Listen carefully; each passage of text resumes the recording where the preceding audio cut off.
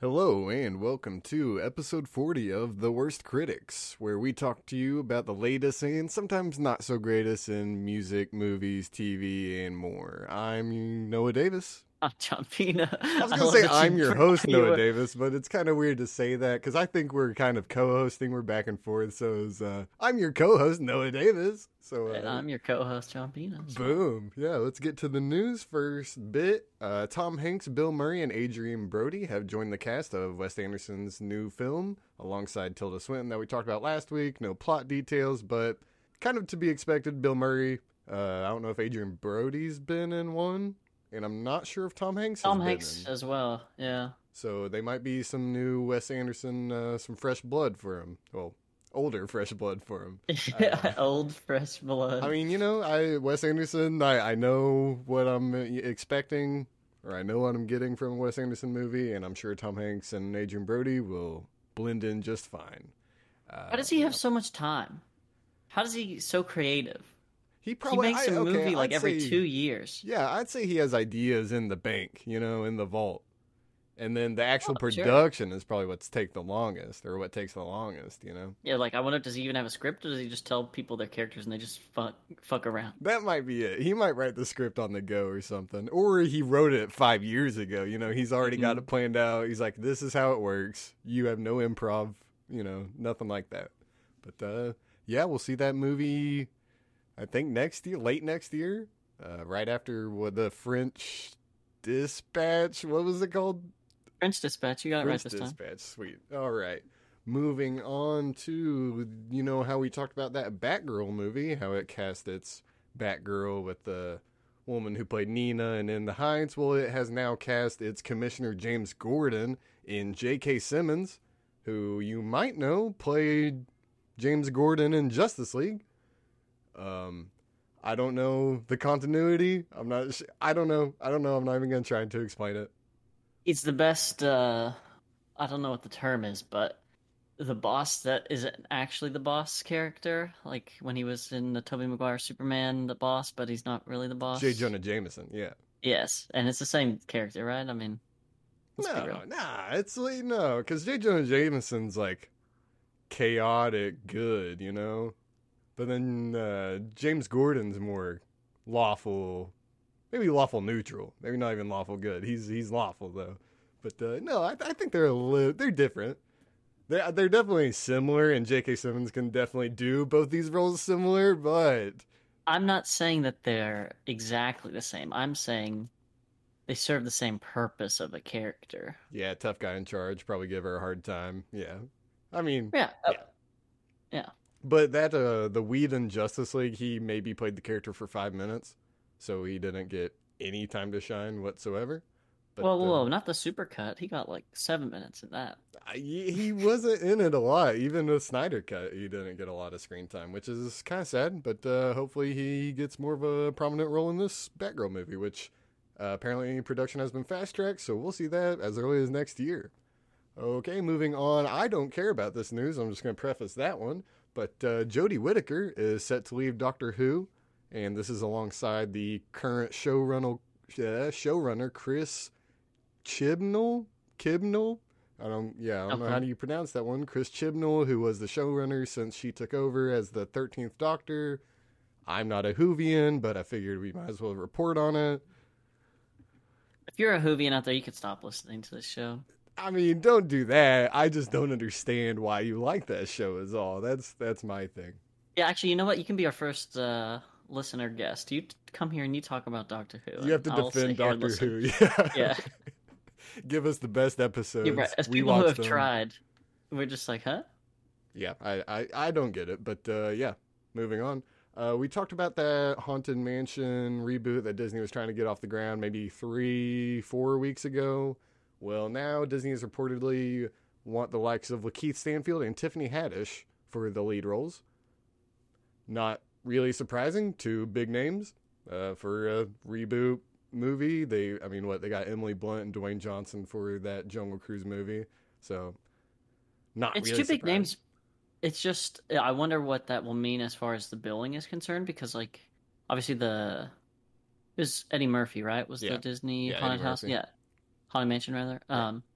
that billing was like, this is Eddie Murphy, the movie, Mm. and then it's under the guise of Haunted Mansion. So this would make it seem as though Tiffany Haddish is the lead, right? I mean, Not that like it's Heath very couldn't be, but possible. as far as billing, she's a Yeah, much yeah. Like bigger he's not bill. really a huge lead name at the moment. And again, Hasn't he could really. still be the lead male, but I'm just like, I don't think it's gonna be the exact same story. You're definitely right. The original Haunted Mansion was a vehicle for Eddie Murphy. It Right. wasn't anything else. I couldn't even tell you who else was in that movie. Doesn't matter. Yeah, Eddie Murphy, exactly. So, yeah, I mean that is interesting. Hopefully it's actually maybe about the Haunted Mansion and not just about the Eddie Murphy character, but Same probably thing. not. Whatever. Move. Wallace Shawn is in that movie. Oh, was he the You know him? ghost? He's one of the ghosts. Yeah, yeah, yeah, Yeah. yeah. From Princess Bride. Yeah. Yep. I mean, totally. Everyone else. I mean, you might know Terrence Stamp from name, but Not off the top he of my head. plays he plays like just a weird Englishman in most movies. I don't know what things he's been in, but you would know. It doesn't matter. Go on. Okay, moving on to some more casting news. That Universal monster movie Renfield that we talked about maybe a month ago now. It's that Dracula spinoff. Was it Dracula? He's Dracula's helper. Something. Yeah, I think so. Yeah, okay, yeah. I think he's Dracula's helper. That movie, Chris McKay's Renfield, has cast Nicholas Hoult in its lead role. You'll know Nicholas Hoult played Beast in the X-Men First Class reboot series, played the War Boy, the main War Boy in Mad Max Fury Road. The man does plenty of stuff. That's just the two I can think off the top of my head. But you know what? I guess I'll wait and see this. I'm not. I don't have any affinity for old Dracula, and I guess even less so for a character I don't even know. So yeah, just gonna move on to the next piece of news. Talking about Martin Scorsese's next movie, Killer of the Flower Moon, has cast Brendan Fraser alongside its main cast of Leonardo DiCaprio and what's his name, Jesse Plemons. Jesse Plemons is going to be the lead. DiCaprio was going to be the lead, but then something changed or the script changed, and they made Jesse Plemons the lead. And then Netflix bowed out of producing it because it cost too much money. He's glowed up so much, Jesse Plemons. I mean, that's from Like Mike to Judas and the Black Messiah to this. I'm just like, to leading like, a Scorsese movie. I mean, yeah. that's probably a peak of a lot of people's careers. I would assume. Yeah, this is going to be Apple TV Plus because Netflix bowed out because it reportedly cost more than $200 million. And Netflix didn't love the last time they spent that on Martin Scorsese. I presume, anyways. They didn't officially say that. But to bow out of a bidding war like that, I mean, one can only make an assumption. Right. Yeah. What, $300 million for The Irishman? I think that was the price tag. Yeah. All right. Something ridiculous.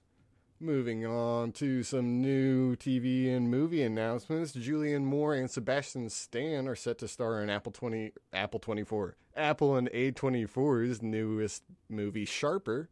According to Deadline, it follows a con artist who's played by Julianne Moore as she works over some billionaires of Manhattan.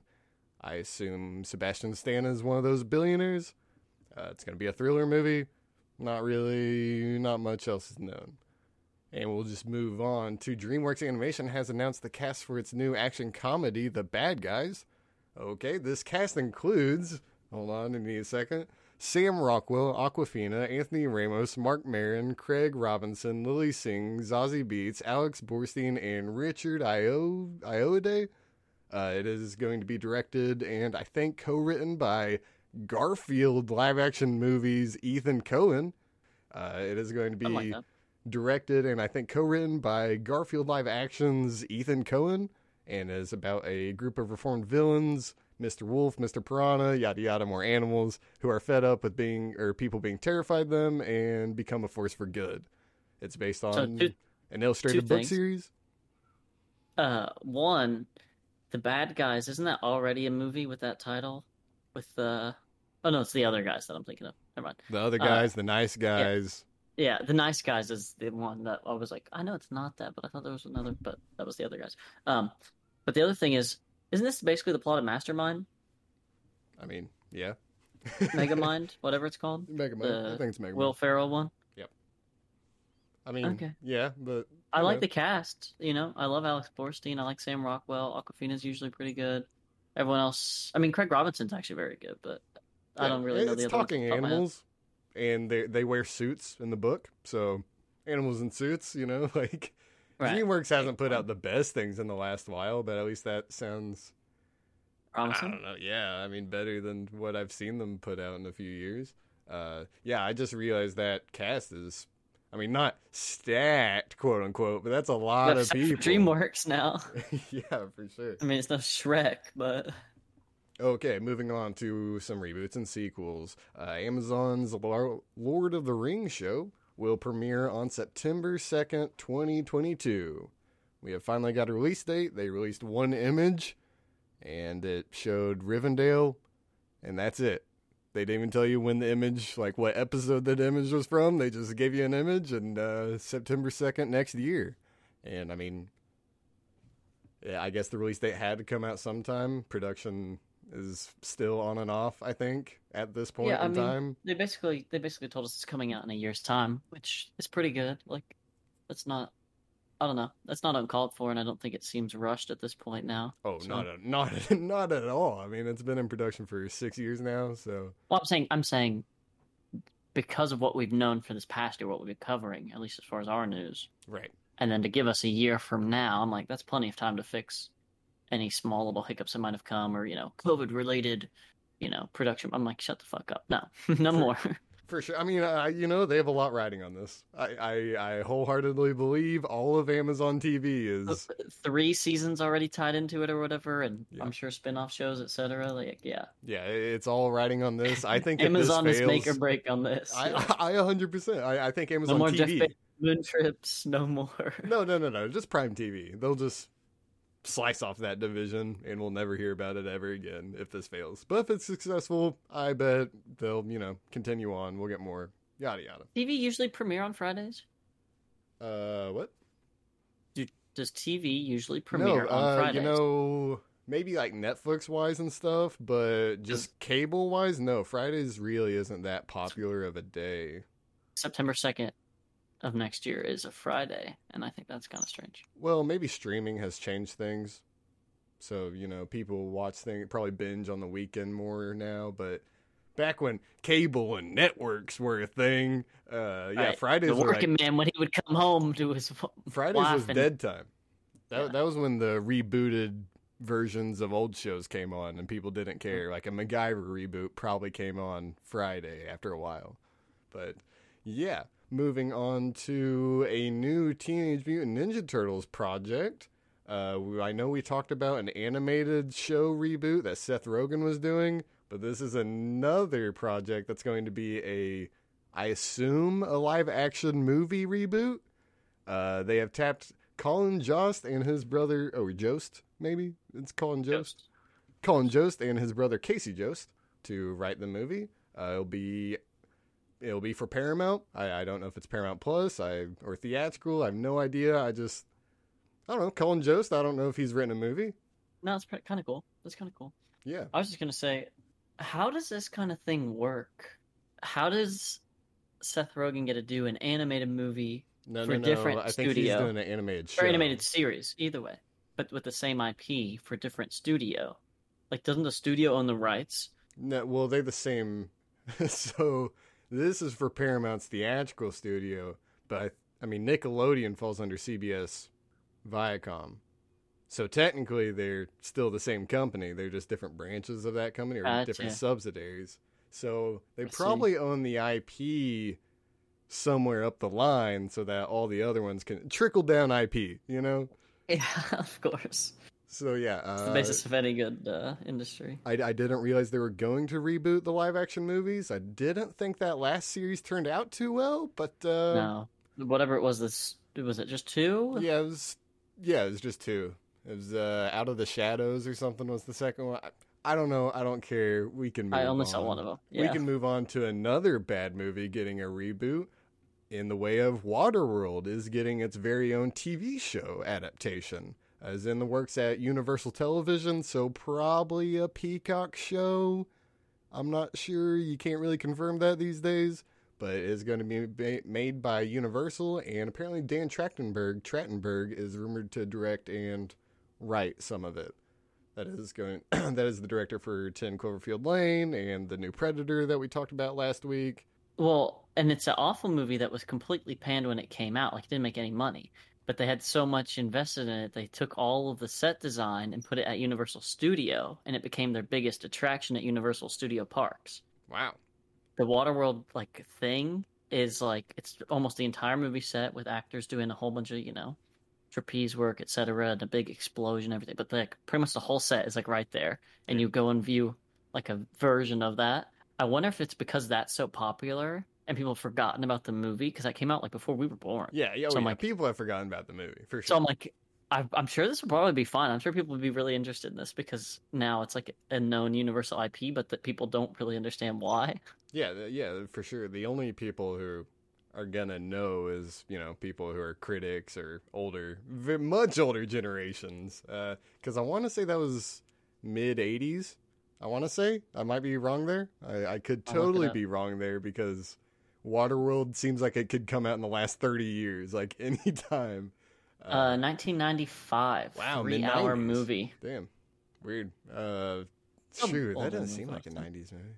But yeah, we're getting a Waterworld TV show. Probably going to be a Peacock show. And moving on to a weird piece of news. So we talked about a Flash Gordon reboot back in February, I think, or March, and Taika Waititi is going to be doing it. He's going to be, headlining, directing, writing. I could have sworn it was going to be live action, and maybe I just got this mixed up, but apparently it was going to be animated, and now it will be live action. So, in case we got that wrong a few months ago, I just assumed all reboots are going to be live action unless you tell me explicitly it's not going to be. They're not going to be. Yeah.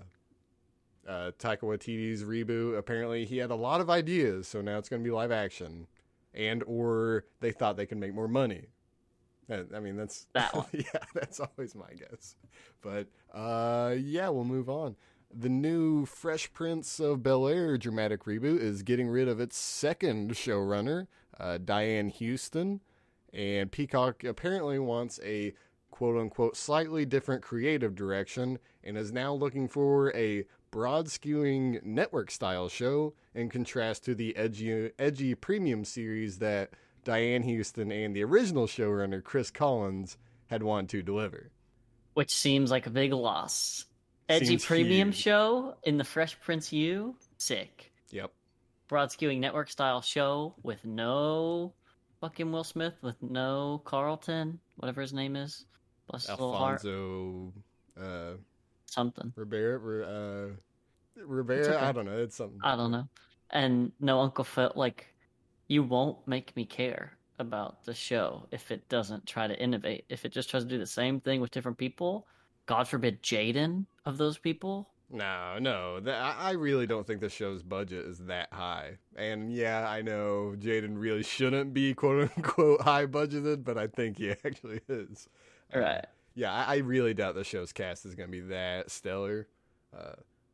It'd be cool to see some original actors, or at least some nods to original actors, or a cameo from a couple of them. But right, Aunt Viv or something. One of the two Aunt Vivs comes in. Will could play Uncle Phil. How about that one? Ugh. Yeah. I don't know. I think I definitely prefer an edgy premium show because 1,000,000%. Network shows, you just think of ABC and CBS as just dramas or legal dramas, and those are just so boring. So I don't know. I'll probably watch the first episode when it comes out, but I'm officially not excited for this. And moving on to a piece of news I totally read over last week.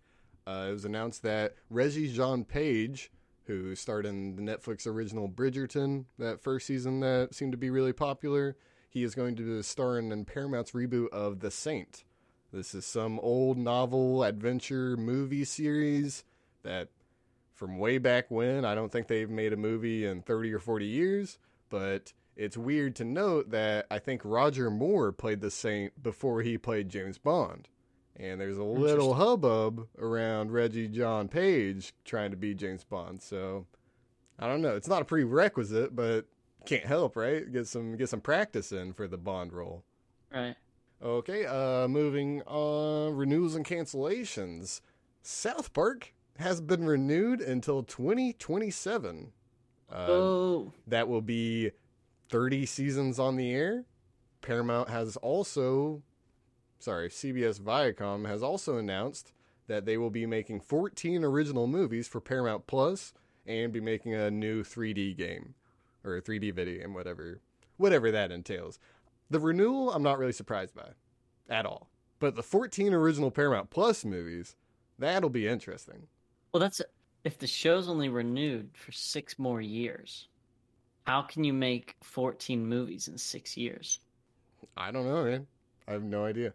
My answer is, are they just going to be show specials and they'll call those movies because they're an hour and a half? Like the COVID pandemic special? Like, is that a movie? I mean, maybe. Yeah. It's probably going to be the specials. Right, just like a prolonged episode. It's not a real movie. Right. I mean, South Park Bigger, Longer, Uncut doesn't feel like an episode. It's true. Feels like a movie. It's gonna be 14 event episodes. That's probably the better way to describe that. But Trey Parker and Matt Stone put out an official statement and said, Comedy Central has been our home for 25 years, and we're really happy they've made a commitment for us to the next 75 years.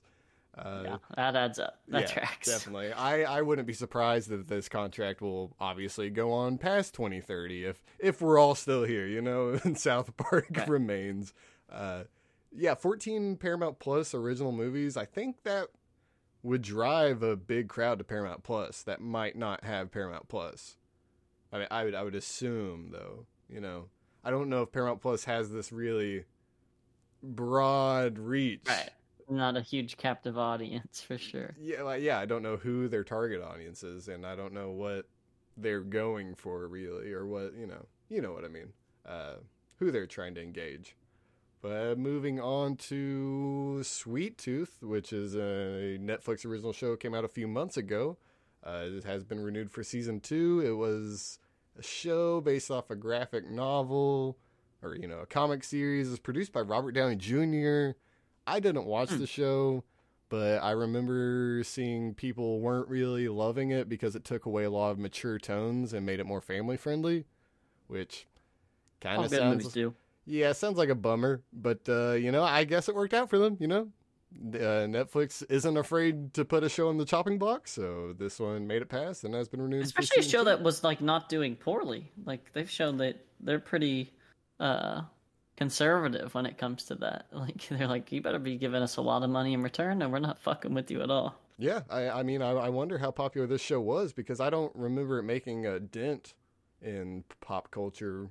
I don't remember a lot of people talking about it. Unless I was actively looking for it, I don't see a mention of it. So, kind of weird.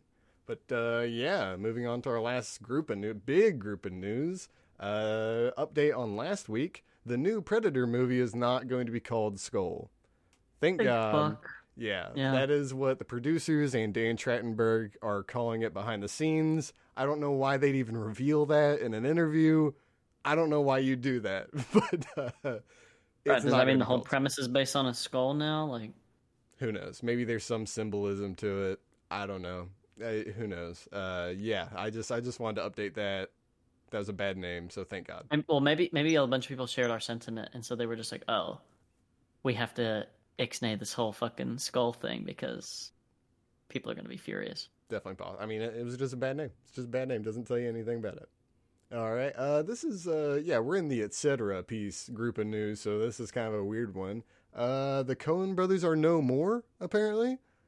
Ethan Coen is done with movies for now, or at the moment. The Coen brothers musical collaborator Carter Burwell says that Joel Coen's new tragedy of Macbeth, or the new retelling of Macbeth, is going to be... I'm not going to lie. You said Ethan Coen earlier. That's a different guy. Yeah, that's a different guy. So, okay, I'm going to go back to that actually real quick. Garfield is directed by another guy named Ethan Coen, who did a lot of animation way back when, And Okay. Bill Murray says, I mean, I don't think this is true, but he says he signed on for Garfield because his agent said, "Hey, it's Ethan Cohen."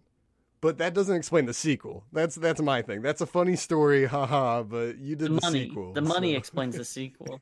I mean, I guess so. But yeah, Ethan Cohen. So there's only going to be one director named Ethan Cohen for now because Joel Cohen's new Macbeth movie will be not the last, it'll be the first Joel Cohen movie.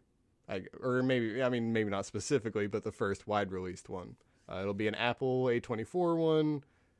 It's just, I don't know. It's kind of weird. Ethan Cohen's just kind of bowing out. I guess once you get to the point where you've made literally 10 successful movies in a row, you can probably just retire at that point, I would hope. Okay, speaking of A24, Travis Scott might be collaborating with A24. He put out a picture on his Twitter where it looked like a manuscript and it said by Travis Scott or whatever he put, Huncho Jack, whatever he put, Cactus Jack, and it said A24 at the top. Probably, if I had to guess, maybe not Lil Dicky-esque, but in the same vein of, okay, this is, fucking avenue I can tap into. And then my curiosity is, if it's A24, does that mean it's an Apple TV thing? Like, is it going to go straight to Apple TV, Travis Scott? And if it's a show, I'd assume it's going to be Apple. But I mean, if it's a concert movie thing, like how people have been doing. Do you write those? I think those are documentaries, really. Yeah, but I think if Travis Scott were to do one, he wouldn't do a normal one. That's my idea. I feel as though he would do something weird and have his thing mixed in with it or something like that. Because I assume this isn't just going to be, a TV show. I assume he's not written this whole TV show. I assume it's some one-off project. But yeah, nothing's confirmed. That was just from his Twitter. And moving on to some Disney Plus news. We talked about how Black Widow made $30 million. I think it was $30 million on Disney Plus Premier Access. Well, Jungle Cruise has made $30 million on Disney Plus Premier Access over its opening weekend. That's sick. It's a lot of money. It's working out for Disney, I just want to say that, just to reiterate the same thing I said about Black Widow, the problem with people buying the Premier Access isn't that they don't have the right to watch a movie that they want to watch and that they were going to watch anyway, but you're now pumping Disney with so much money for making trash movies that they have an excuse to continue to pour out trash. Whereas if you went to the movies and this thing made, we'll say 60 mil over its budget, it would be fine, but it necessarily wouldn't make a Jungle Cruise 2. This has basically all but guaranteed that they have $30 million to pump into a Jungle Cruise 2 straight profit, no theater cash. Like, that's just disgusting. Yeah, for sure. And I wanted to... Sorry, I didn't have a transition for this piece of news, but I'll skip over and transition into a pretty big story. Speaking of Disney Premier Access, Scarlett Johansson is suing Disney over Black Widow contract breach after Disney did not give her the paycheck that, her and her agent or her and her crew felt she deserved because she was entitled to some of, the net profit or the gross profit or whatever. But that doesn't count, apparently, when they sell the movie on Premier Access. And so this is all pretty much culminated into Scarlett Johansson pretty much lost out on $50 million. That's really the big boiling, the boiling point right there, is that she lost $50 million because of the Premier Access COVID solution, and she's rightfully not happy about it. And I'll continue this story because Disney, I'm just not even going to read it. Disney has really shit the bed here. They've double backed on it and said that, what was it? It said that she made $20 million and that her involvement in the movie was great or has greatly enhanced her ability to earn additional compensation. So, you got that exposure. You weren't expecting money, were you? You got that. Well, and I think the big thing with these kind of things is, like, obviously no one's arguing that she isn't rich. Whether she needs the money or not does not matter. Right. You signed a legally binding document entitling her to certain monies, and that's all that should matter. Yeah, I mean, yeah, they And of promised course, her. Disney just trying to do a PR scheme, like a smear campaign, almost like, oh, look at Richie Rich over here. And you're like, Exactly, you're yes. Disney, bro. You're Yeah. like the first like $1 trillion company. Like, get the fuck out of here. Yeah, well, it seems to be that there are rumors within the rumor mill or coming out of the rumor mill that Disney higher ups aren't happy about this situation, which is crazy. It's weird that you guys wouldn't think this through. You thought, hey, we're probably going to take a hit on some of these profits. Let's not talk to the people we signed a contract with about said profits. Let's just put it on Disney Premier Access. But yeah, and this lawsuit has apparently led to Emma Stone deliberating whether or not she will sue Disney for Cruella's Premier Access release, because I assume she lost some money too. Right, the same exact kind of contract. I'm sure they were like, shit, we suckered it out of her. Let's sucker it out of this bitch too. Oh, speaking of companies not paying people, Gerard Butler is suing the producers of Olympus Has Fallen because he has not been paid $10 million. I mean, if you had a lawsuit filed in Los Angeles Superior Court, he says he's owed $10 million because they fudged some numbers and said it didn't make the money that it did. Seems like contracts and actors in movies are taking a tumble the past week or two. Somebody down the line has fucked up tremendously. Well, and I guess another thing is, like, why was Gerard Butler in that movie? And how did it get so successful? Gerard Butler is the main character of the series, and there's like 3 of them.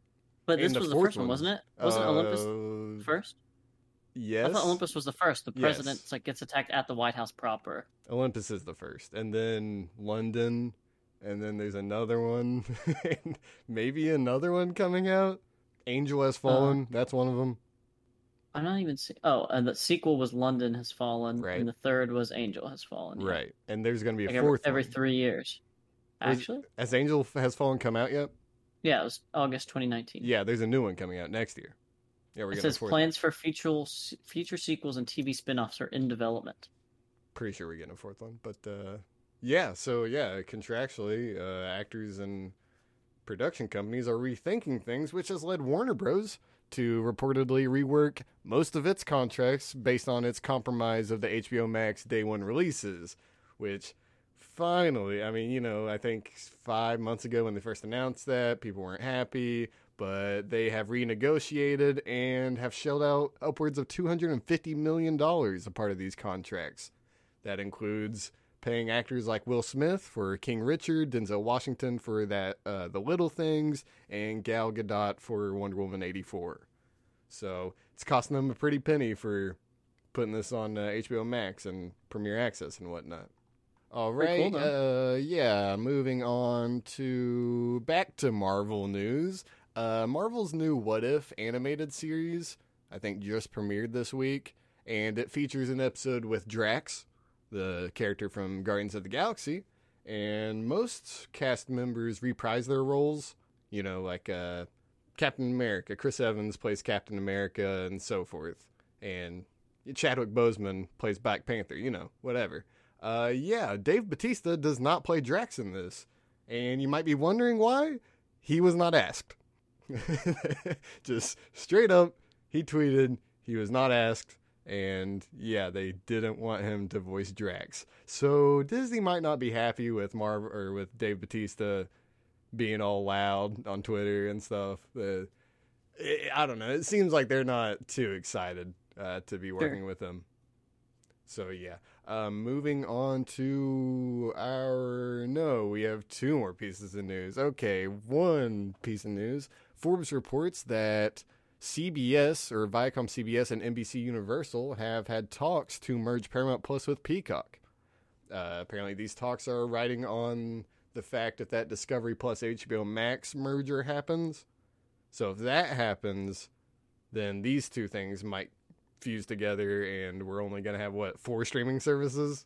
I mean, it'd be nice, but at the same time, we're just going to have these 4 big conglomerate streaming services. What they should do is movie theaters should die, as we've said. Correct. But then in the ashes, instead of a phoenix being risen up, what they do is they just buy out all these places and turn them into Netflix, the movie theater, Exactly. Paramount Plus, Hey, the I've been movie saying this for theater, months. Disney We Plus, need the the movie theater. Netflix theaters. It's for users. You buy concessions, free movies, Yep. whatever. It's easy. It's easy to do. And let's just get to our last piece of news.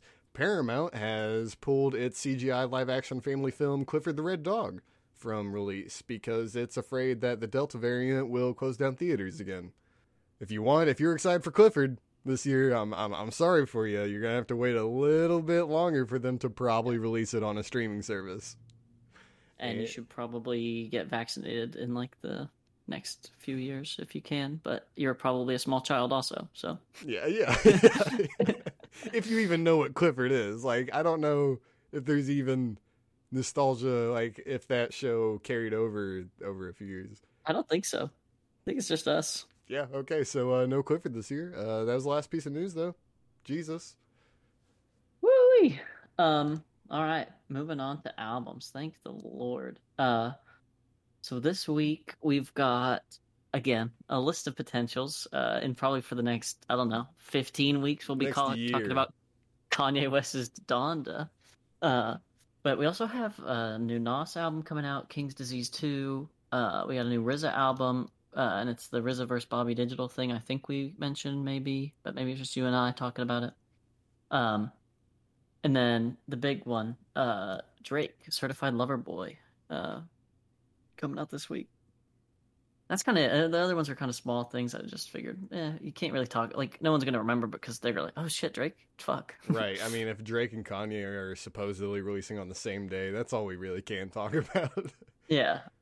And again, fucking Donda, dude, it's so elusive. Nope. It's like Yandhi. I've already talked about it. It's like Yandhi. It's just not going to come out. He's going to say he's going to release it for a month or two and then just, Was that all for the albums? Pretty much, yeah. That's all right. the interesting ones. I'll start with what I did this week because I want to start off by saying I'm so sorry to Billie Crudup. Last week I said Billy Crudup multiple times. Yeah, you said Cradup. I was like, that's a weird way to say. I could have sworn that I heard an interview where someone said it like that.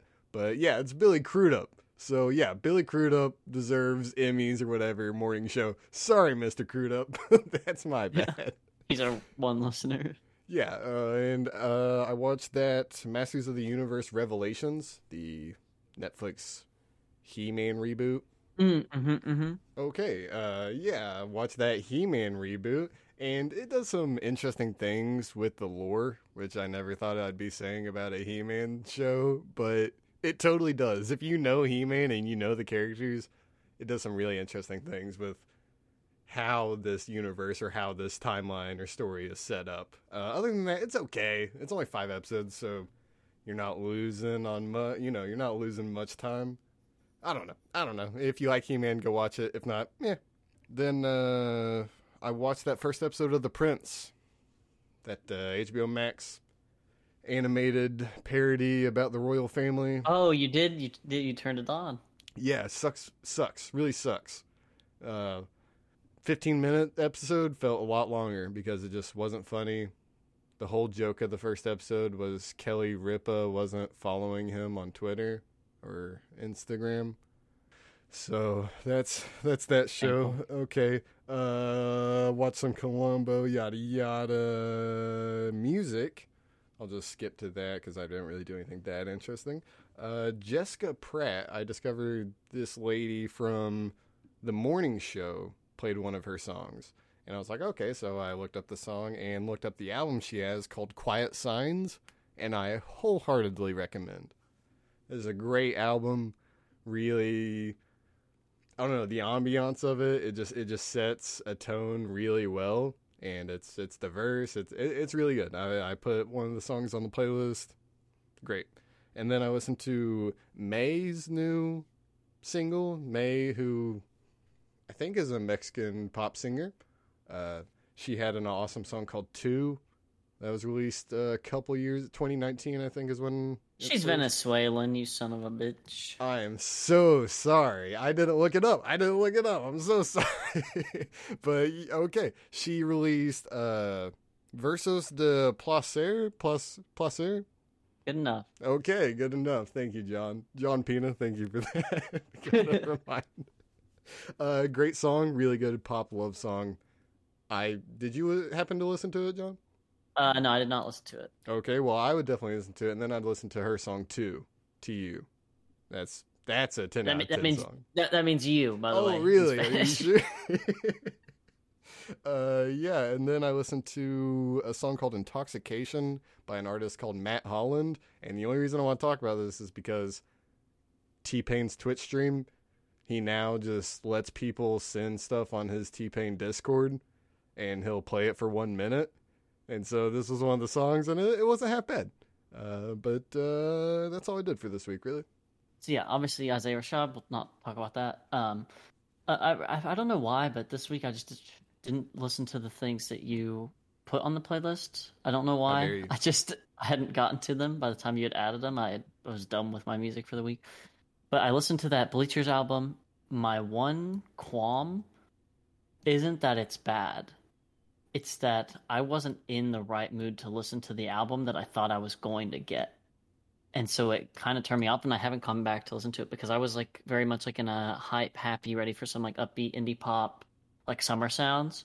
And this is like dark, alone at a bar, like late 80s, like love ballady jam thing going on. And I'm like, oh, this is just, it's too much for me right now. And of course, the thing is called Take the Sadness Out of Saturday Night. So like, it's to be expected a little bit. Yeah, it should have been expected, but I don't know. It was just dark, and the Lana Del Rey song is really dark, and so I listened to the whole thing, but I was sad the whole time, and I was like, this is not what I want. So I don't know. I'll come back to that later, I'm sure, at some point, and talk more about it. But then finally, Silk Sonic, Bruno Mars, Anderson .Paak came out with another single for this thing that is going to come out. They also dropped the music video simultaneously. I don't know if you watched it or not, but it's called Skate. I just listened to the song. I'm telling you, they're very good at what they're trying to do. I don't know that it's going to be good. I just don't care for it. Yeah, exactly. Yeah. But the whole sound is like, it's so fucking retro disco skate, even in the video. But like just the song, you can tell. But then you watch the video and you're like, this is exactly what they're going for. There's like fucking, just like the go-go dancing, fucking big fro, big numbers. Flared out. Sleeves and bell bottoms and the whole look. I get exactly what they're going for, but I just am not interested by this music from either of these artists. I mean, I'm interested because it's intriguing. I'm not interested because I'm necessarily pursuing it for like, sonical pleasure. I'm just like, it's fine, But if that's what they want to do. It keeps me engaged. I'm definitely going to listen to this. So whenever the album decides to come out, Jesus Christ, I'll be listening to that. But that's pretty much all I did for music this week. Literally almost nothing.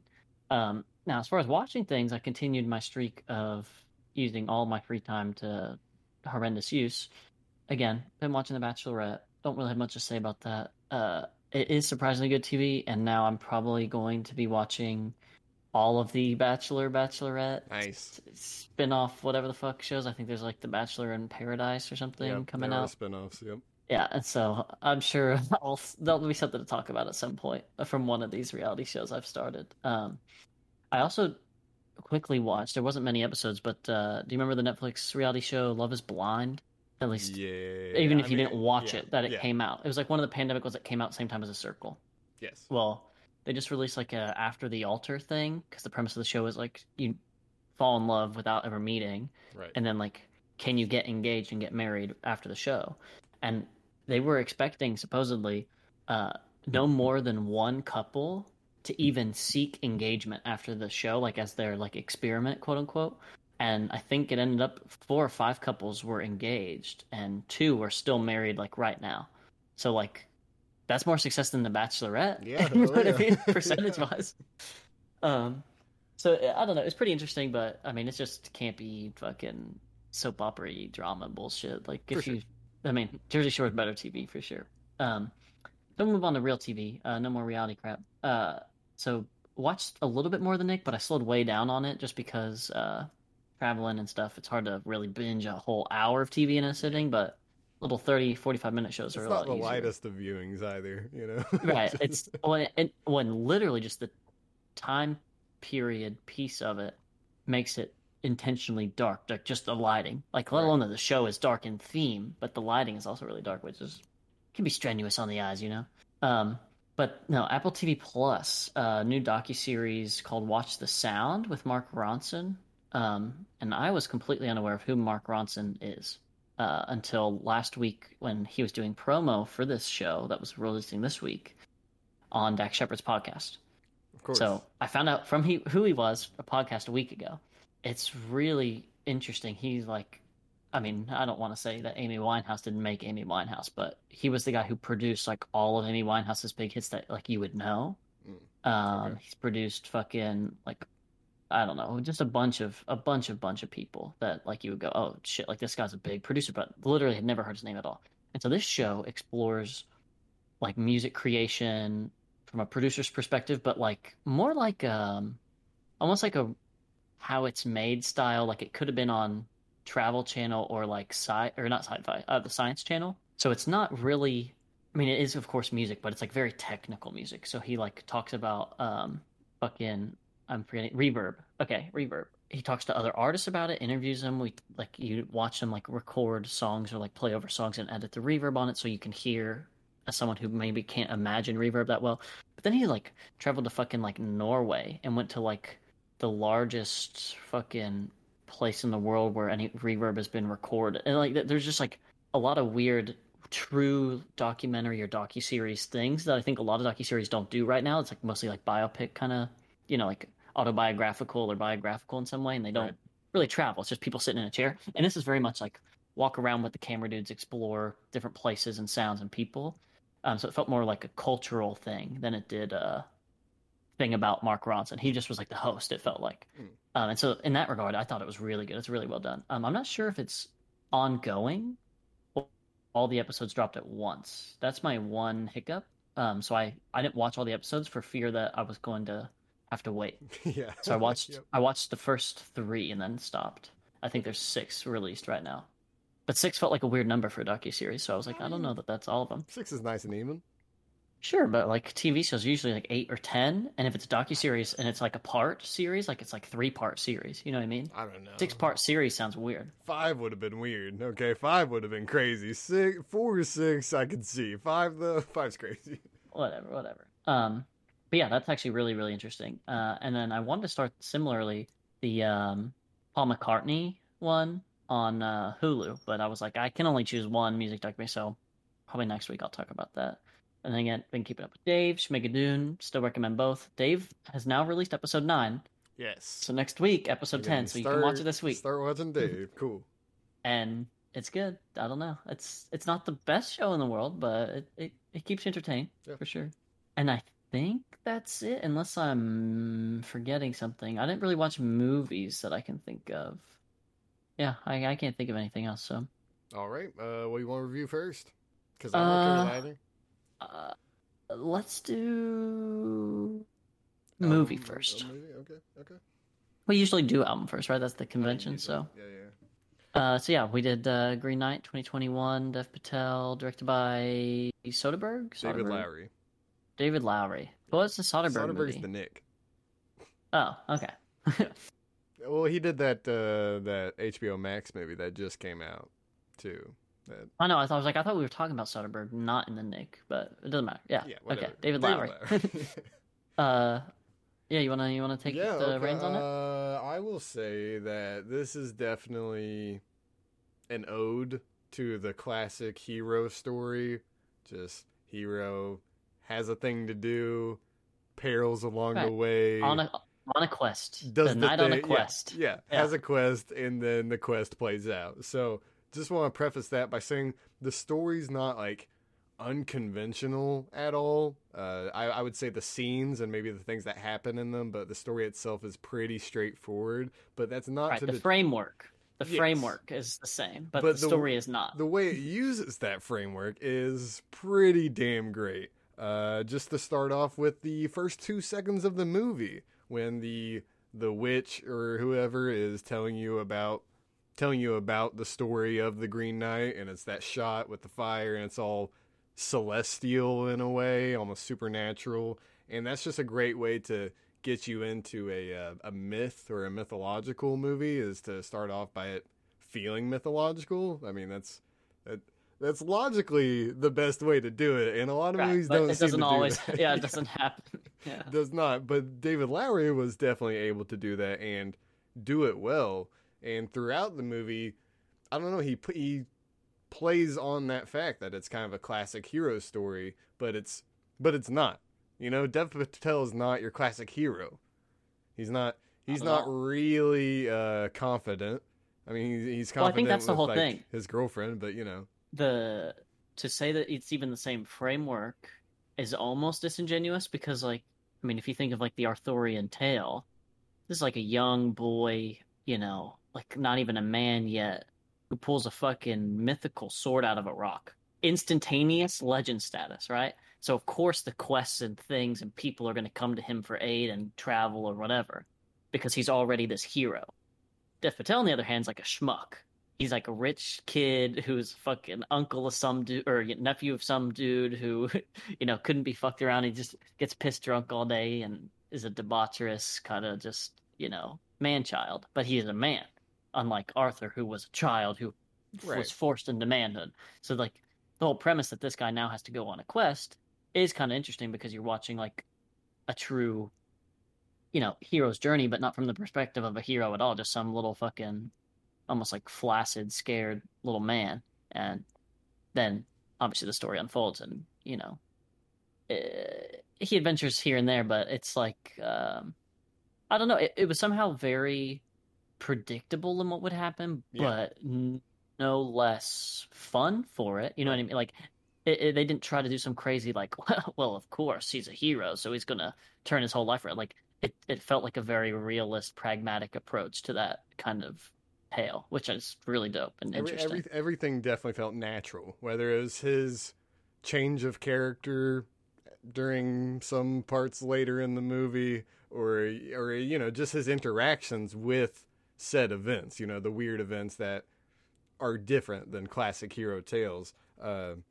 I don't know. I mean, that probably goes to show you how much Dev Patel really pulled this character off too, because I mean, you know, obviously the script is fantastic. The writing was actually amazing, and just the accurate dialogue and the accurate vocabulary, vernacular, whatnot. But I think Dev Patel really captured that, just a knight that's not sure of himself at all. You know, it's almost a balancing act between when to be a headstrong knight man, but he never really is. You know, it's like he always felt anxious. Like the character always felt anxious to me, or it always felt like there was some underlying anxiety. And I guess this is my own 2021 brain, or maybe like 2015 brain, I guess, because I'm curious, like, how, like, it was never really disclosed. Obviously, you know, the King Arthur-ish character, assumingly King Arthur, because they made it seem like it was Excalibur, right? I'm pretty sure damn sure it's King Arthur. But that he, you know, refers to Dev Patel's mom as his sister. Yeah. And then refers to him as nephew. But obviously those are two brown people. And I'm like, that was a where weird. do brown people show up in England? And how is it that no one's going to talk about, like, I was like, I'm down for them to be brown, but like, they're the only brown people in this movie, so surely that seems like it's strange. Like, are they from a faraway land? Like, did she marry in? Is it not like his biological sister? It's like a sister by marriage or something. Like, it's weird that one of the only two brown characters in the whole fucking movie is a witch.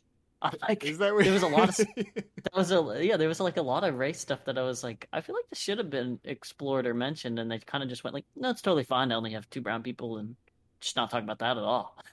Like, that's not how the medieval fucking, these men never traveled across the goddamn ocean. Mm-hmm. You know what I mean? Their frame of reference is so small that to see someone who's naturally brown pigmented, that would be fucking fascinating. All right, I did love its take on like different Arthurian aspects. Like, I love the Merlin. I even liked that the Morgana sister character wasn't just the boring old white lady. I don't know. It kind of changed the pace a little bit. I mean, because I expected a King Arthur movie to just all white people. You know, that's what we've got in the last forever, Right. that I can tell. You know, the last Well, I'm while happy now. it's not all white people, but the story is all white people. So when it's not all white people, I feel like there should like it's not like fucking Idris Elba with King Arthur. You know what I mean? It wasn't like a full diversion of expectations. It was just two characters. That's That's my true. issue. I'm like, it was such a small change that I'm like, this kind of subtlety isn't usually unexplained. It's usually subtle, so that you can either infer your own interpretation or the interpretation is there, but it doesn't necessarily have to be outright explained. And I'm fine with that. But this wasn't subtle. This was just two brown people being cast for a movie, as far as I could tell. There was no reason for them to be two brown people, even though it was. So that was my thing. Yeah. Yeah, I'll go on to say I love the imagery of the movie and just some of the shots. I think I said the Green Knight character and him exiting the hall of the round table hall, just him laughing and just walking away knowing that the challenge has been set. I love all that and just the mystery of this movie. I don't know, almost that you're looking for what's symbolizing what or even what is what, you Right, know? right. Well, there was a lot of suspense built into the direction, let alone the story itself, which is very like, what the fuck is this green thing that just like again, the whole premise is the fucking Green Knight challenges him basically to be beheaded in a year's time, so he's got to go fight this fucking knight possibly, or at least figure out does he actually want to chop my head off or whatever. And so the whole thing is very suspenseful because you're like, this dude might just fucking die at the end of it. Like this dude might just get his head chopped off. And then, of course, it's like exploring what it means to be a man and to be a knight and to be a hero or whatever. But literally, just certain shots. Like one, the little CGI Fantastic Mr. Fox. Yeah. The other, like the big fucking naked women giant things. The like the camera inversions and the long tracking shots, like Yes. Yeah. the way it would pan a full like 360 degrees in the forest. There's a lot of like really interesting things that added curiosity, an element of like wonder, and again like fantastical imagery to the whole thing was really dope. And just a side thing on that, if you noticed, I mean, I don't think it's 100%, but it seemed like every time it was Gawain, Dev Patel's character Gawain, Mm-hmm. every time it was Gawain's point of view, that's the only time he did acid dissolve transitions. I started Mm, noticing that, like, it had to be specifically Gawain's or something Gawain was doing, or Gawain's face was in the shot, and then it would acid dissolve into another scene, whereas all the other transitions were just, cut, cut. So that kind of, I don't know, added a little bit to it, almost like it was his consciousness or his thoughts, even, or like those scenes from his point of view were more personal in that way. And I just thought, like, that's just a very small touch, but rather effective, really. And I think this movie is filled with just small things like that.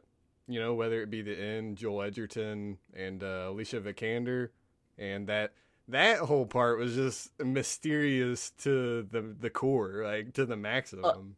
when I mentioned it after we watched it, because for the viewers we watched it together, um, I feel like, and I haven't gone to tally it up, but I think there was an element of like he's being exposed to, I mean, not like so Christianly that it was the seven deadly sins, although there was a lot of like Christian iconography in the movie with the fucking Mary and Jesus on his shield, and obviously a lot of crosses and allusions to Sunday Mass, etc. For sure. Um, The Green Chapel. but Right, but I wasn't sure if it was exactly the seven deadly sins or not, but it was like very much like knightly tests. Like, was he being chivalrous? Was he being faithful to his duty of being a single man, serving his people as opposed to serving a wife or whatever? At a certain point, a knight becomes a king when, he's ready to settle down. A knight is a knight, it means he's a single man who, you know, knows nothing but his service to, a cause. And so I felt like there was a lot of that in that particular scene, and obviously like the dead woman, the beheaded woman, um, Yeah. that he's like rescuing from the fucking lake or whatever. I was like, there's a lot of those kind of things where it's like, yeah, almost like side questy in a way from Yeah, like a for video sure. game. The one with Joel Edgerton, I was like, yeah, it's like, is he supposed to like secure his manhood, but also not, give in to temptation? I was like, I don't know what exactly it was trying to point at, but it was, I mean, again, very suspense. I was like, this bitch is about to fucking like blackmail his ass, chop his dick off. I was like, I don't know what's going on. Yeah, you have no idea. Yeah, I'll just say that this movie has gotten better over the days from watching it, I think. Like, literally, now that my mind's taken time to kind of analyze what I was thinking or some of the scenes, And it's. you've forgotten about the horrible viewing experience of having a Yes, pack full of yes. high school teens. But this is a PSA, by the way. If you are, we'll say 25 and younger, it's you and your friends.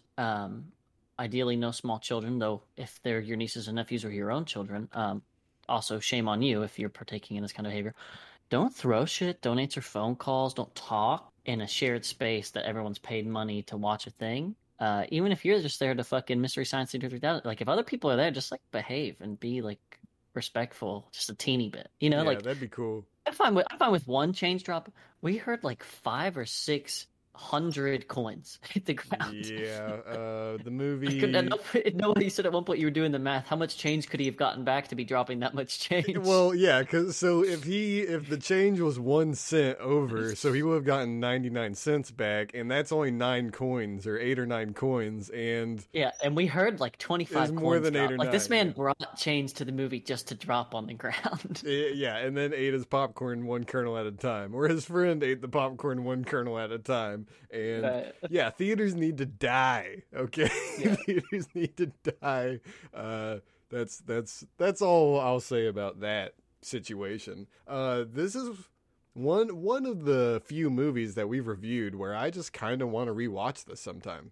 Just maybe not immediately, but couple weeks, or obviously it's not going to be on streaming services in a couple weeks, but if it were, I would definitely be down or something, or if someone asked me to go see it again.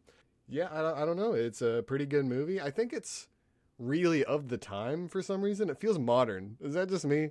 think it's the brown people. I was trying to think of why it would feel modern. I think it's just the brown people. I don't know. It just feels like a modern telling of the classic hero story, whether it be Beowulf or Bilbo or whatever hero you want. It seems like a great twist on it, or maybe not a twist, but a great version of that. So for sure, it's like a modernized retelling, but only in a way that to make an awful allusion to something else we've referenced. An analogy to it. It's modern in the sense that a dramatized Fresh Prince would be to the old whimsical sitcom. It's not modern in the sense of like it was super innovative in tech or they like jumped time or something. Like, there was no sci-fi high fantasy. It was just high fantasy.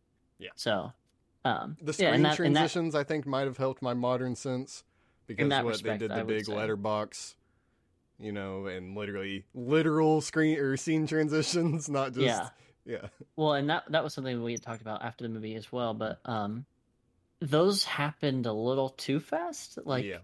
Like not too fast that I couldn't get it, but just fast enough that I like was struggling and had to like make a really like mental effort to focus and try to read. And then afterwards, I'd be like, "Oh, right, the beheading at the Green Chapel, right? That B I word looked so cursive, it was unreadable." I'm very much behind being authentic and staying true to the time period that you're capturing, but using a font that I can barely read sometimes on certain letters, that's not really a good choice. No matter what the choice was Right. or what your principles were behind it, if I can't read a word, maybe just edit a letter or two or something.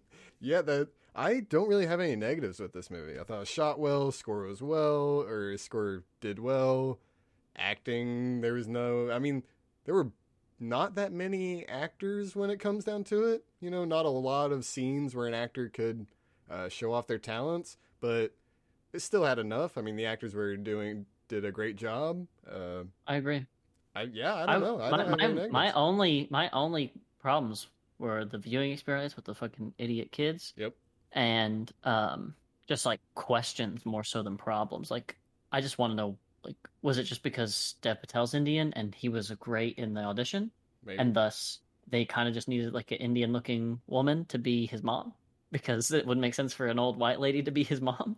Like I would that was just really the only hang up I had was that one little thing. And then the CGI was kind of dog shit on the Fox, but Yeah. not worth complaining about really. Just Although the practical effects are amazing. I'll counter the CGI with that. right, really good. And like the makeup and costume design, like for the Green Knight itself, the Green Knight looks sick. Oh, And like when he was like emerging from the chapel, I was like, this looks dope. quick thing I read, one of the directors of Weta Digital, who do CG for thousands of movies now, but they did the CG for this. The Green Knight, when he's in the shadows first approaching, his face actually turns to every single character. Like when he's first introducing himself and when you can barely see his face in the outlines of the shadows, apparently it turns to every single character, like Joel Edgerton, Dev Patel, Morgana, King Arthur, Merlin. And yeah, Cool. I just think those touches are really nice, even though I didn't perceive that, you know?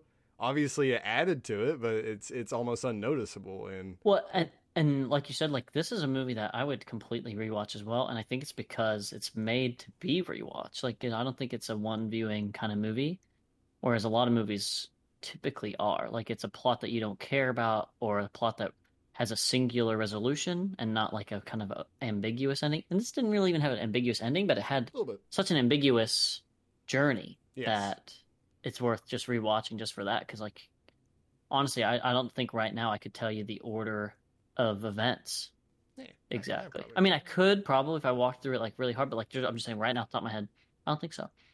And so that's pretty dope. Yeah, and the ending, even though it's obvious, it's still open ended enough that it's just your imagination takes over, even though Right. you know. Like, and that's I don't know, really nice touches all around. What score you want to give it? What score are you thinking? Because I had 8.5, and I'm not saying it's a 9, but it's 9 territory. And if someone Yeah, I was gonna say argued it's it 9 into a territory. 9, That's my problem. Yeah, I don't know that I would argue it to a 9, but I'm fine with an 8.5. I think on rewatching it could be a 9, but on rewatching it could be an 8. So I think 8.5 is totally fine to keep it. definitely 9 territory. I mean, this movie is a great movie, so I want to get that clear. But 8.5 for me. Yeah, I'm fine with 8.5. All So right. then moving on, we've got Isaiah Rashad's The House is Burning, Fib. TDE's latest, greatest, 2021.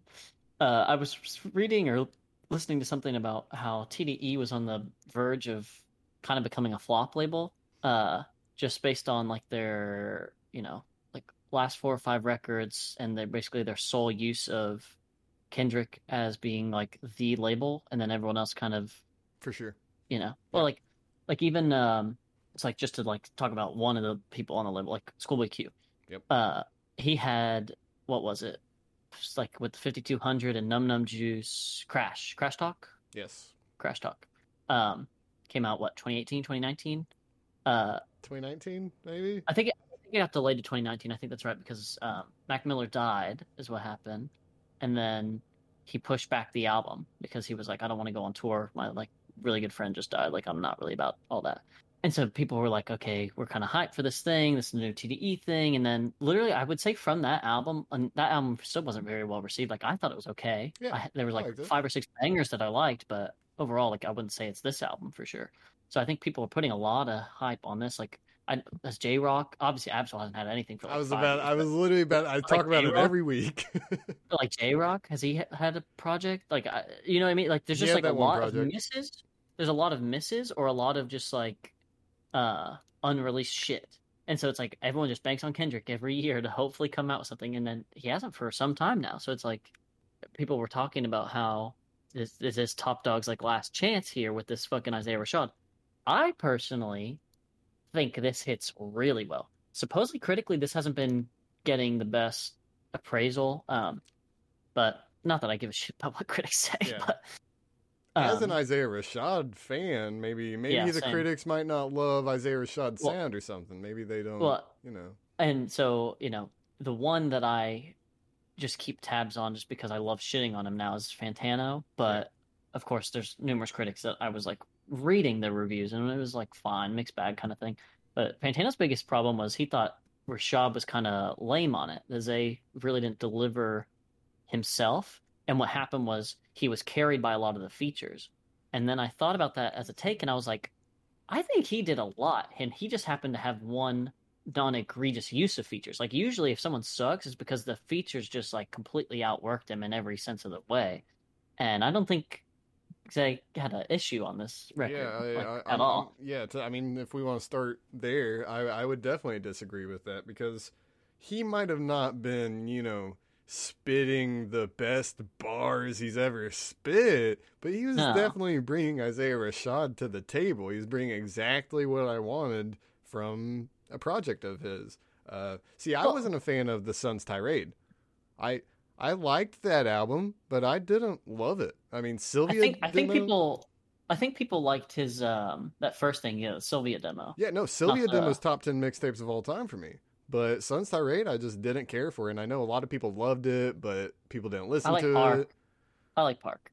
Yeah, yeah, That's the one yeah. song I like off it. Yeah, a lot of people, I don't think a lot of people listened to it that much, so it wasn't really, a hit or very financially successful. But I still think it's successful critically. But aside from that, just trying to get into the actual album, I love the flow of this album. At first, I think the first listen, I kind of thought, okay, the second half's a little better.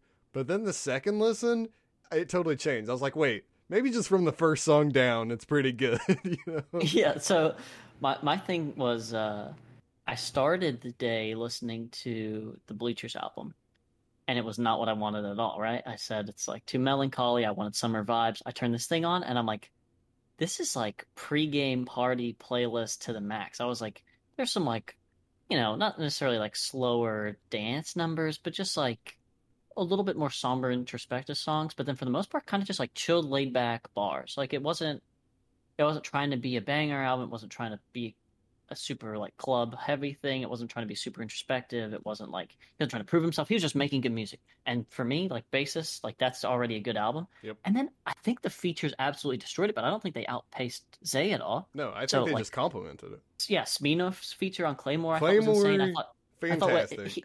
I thought what Duke Deuce and him did, like trading bars back to back, like the little switch up, kind of like Royce to 5'9" Eminem thing, Yep. like on Lay With Ya. Um, I thought Dochi, which by the way, um, I don't know if you know Dochi, but I've talked about her before because she used to go by I Am Dochi like a month I've ago, seen that and she on our playlist. right, and she Okay. recently switched over to Dochi because I was looking at the features and it says what you said featuring I Am Dochi, but then like if you look at Spotify, it says Isaiah Rashad, Dochi, and Cal Banks on the Gotcha. song, and so yeah, so it is Dochi. She did like that yucky, blucky fruitcake song that I really liked, and that whole project that I was like, it's pretty good, but I'm not a black woman, so I can't really, discuss about. Like Fair. it sounds good, and I believe you, but I'm not in your shoes at all. No, but Um, yeah, I think it's dope. I really liked for it. sure the features just add to it. Shout out to YG Tut, the feature on Chad, Yeah, because YG Chad. Tut is a great rapper and is the only like rapper that I know shouts out Chattanooga all the time. I mean, literally all of his tapes, all of his songs talk about Chattanooga, every song Yeah, of just about. But yeah, I just want to shout out YG Tut because he's amazing, doesn't give the love he deserves because Preacher's Son was amazing, and then that last project he put out was amazing. But besides that, yeah, he complimented Chad or J Rock's J Rock feature was on sick True on Story. True Story. That was Yeah, amazing. I didn't really he care might have outshone Zay on that one, on but that one specifically. I didn't yeah, really care for the other guy, the other Jay feature. Worthy. Yeah, I didn't love him, but J Rock absolutely made that song that was killer. And I guess I can't agree he was outshined by J Rock. But I mean, that's a one off. I think. There was a little Uzi Vert feature that I didn't hate. Yeah, the Like I second one. liked Yeah, From the I like Garden. that. Yeah, Yeah, totally. Because you were saying how it didn't try to be a banger, but I was about to say From the Garden I thought was a pretty awesome banger. Like it didn't try to right. be those things, but it was Right. able It just to was. It just encapsulate. could. Yeah. Yeah, it could. It could And- function as that. which Yeah, is great I totally agree. because definitely there's different moods within this one album. I mean, we've talked about diversity, audio diversity plenty of times, and this album, it lays the groundwork and does it well. It might not be a perfect album or blowing my mind or blowing my eardrums with how What do you fantastic think it is. for an album, is this a better album than Green Knight was a movie? That's interesting. I feel like they're pretty equal, honestly. Like I would say, okay, I'm glad we're in the, I was thinking for numbers in the future here, because I'm pretty up there for this one. But yep. yeah, any favorite tracks, things like that? Oh yeah. Oh, I mean Claymore. I feel like I shouldn't even put Claymore because it's obviously top two tracks. I don't care what the other track is, it's top two. But yeah, besides Claymore, I really liked Chad. 9 to 3 freestyle I really liked, and I don't know, it stood out on the album because obviously it's not like totally freestyle, but his free verse on that song was fantastic. And Don't Shoot, which is, I wanted to talk about Don't Shoot a little bit because I really liked it, and that hook with the guy singing Don't Shoot, you know, I think that's Lance Skywalker, who got signed on to TDE back in like 2015 and has not put out a project since then. It's like Lance Ski Walker, like Skii Walker. He put out one project once upon a time, and I really don't know if he put out anything else, and he's not even credited as the singer of that hook. So I'm not sure what he's doing over at TD, but I really like Don't Shoot, and it was nice to hear his voice once again. You know, it's been a minute, but yeah, I didn't have any songs I hated. Did you have any songs you really loved, or? So I told you my way of marking these. I don't have my notebook or anything. I just put the little heart Spotify feature. And I usually try to be pretty conservative with it. Like, I don't try to just give it out on all the songs that I kind of like. I put it for like, oh, these are the ones I want to come back to and really listen to. And I liked all but 4 songs on this, but 2 of them are 2 that you just mentioned. I really didn't care for 9 to 3 freestyle or Don't Shoot. I mean, they were fine, but those were not standout tracks in my mind. Like, well, I know Don't Shoot's like the least played, and I thought that was a travesty is all. That's it. So I guess you're not alone. Right. I liked the first 2 songs, Dark Side and From the Garden. I Dark think Side was From the Garden intro. just surprised me with Lil Uzi Vert. And unlike the Leon Bridges thing, I think this was like the perfect start. Yes, this 100%. Is a perfect start. This is exactly how I wanted this album to open up. So I was like already hyped from the beginning. Yeah, Dark Side wasn't. It wasn't. It didn't set expectations too high or too low. It was just perfectly right into it. Yeah. And then Claymore, obviously, but Headshots for the locals. So I think I was probably a first half guy, but only because the 4 songs I didn't like were in the last half, and not because the last half didn't have worthwhile stuff. Like True Story was great. What you said, I thought was great. Chad, I don't know, is it THIB or Thib? I wasn't, because the house is burning, but I wasn't sure which way you would say it. Yeah, Thib, whatever. I really liked, the titular song. I thought it was really good. I would go as far as to say this is a 9 for me. Hey, I'd say this is a 9. I mean, it delivered fully, and I want to listen to this. Like, I was listening to this all day yesterday. I was gonna say 8.5, but like if you want to talk to me into the 9, I mean, I wouldn't refuse this album a 9. You know. So I'm trying to think from one, just the perspective of like the TDE thing I was mentioning, and as like a fuck you to Anthony Fantano, I'm like, this totally does it. Like, this is very much like a concept driven album that he turned into like just like a playlist of dope music. You know what I mean? Like, for sure, because it's not it's not as thematic as albums we've listened to. You know, it's not one theme throughout. But yeah, like you said, it's an amazing compilation, right? And compared to Sun's Tirade, even compared to the Sylvia demo, like, I've listened to Sylvia demo, but I didn't listen to it when it was out. I didn't listen to that when that was like put Isaiah on the map, right? Yeah, like, it's probably boring now. Isaiah was on the map for me when I heard Park and I discovered him in Sun's Tirade, and you were like, "Bro, I've been telling you to listen to Isaiah Rashad for years," and I said, "Fuck you, whatever, dude." I didn't just ride on everybody that was on TDE. But this album for me has like really cemented Isaiah Rashad in my mind as like someone I really want to keep not tabs on, because obviously it's hard to not keep tabs on someone who signed to like one of the biggest labels in rap. But I'm fully committed to being an Isaiah fan now, and I wouldn't have ever put myself in that boat before. I would have been like, "Oh, Isaiah project, that's cool. That's exactly why we picked this." You're part of the Zay Hive. Zay Hive. Ugh. You love it. But yeah, I thought this was like, again, near perfect album for me. The only issue, again, runs a little on the long side for me, but mostly just because I think there's songs that I don't know that needed to be on here. There was Mine, no I mean, mine, egregious skits or anything, so yeah, no crazy interludes or crazy skits. It's weird when an album doesn't have that. You enjoy it. It's weird how that works. But yeah, my negatives are it doesn't miss question mark like because I don't hate or I don't dislike anything about this album. I really don't. There's not even that many critiques I can pull out. Like then why were you an 8.5? How did you get an 8.5 instead of a 9? It's just not. There's, in my mind, 9.0 is kind of a league. Like that's the next jump. Yeah, I'll still agree with the 9. We'll give it TWC 9 out of 10. But yeah, do you want to say anything more on the album? No, but I just want to convince you that you should give it a 9, not necessarily that we give it a 9. It was just You like, don't have to. well, like what did we give to Be My Butterfly? We give that a 10. I think I was on the 9 realm actually.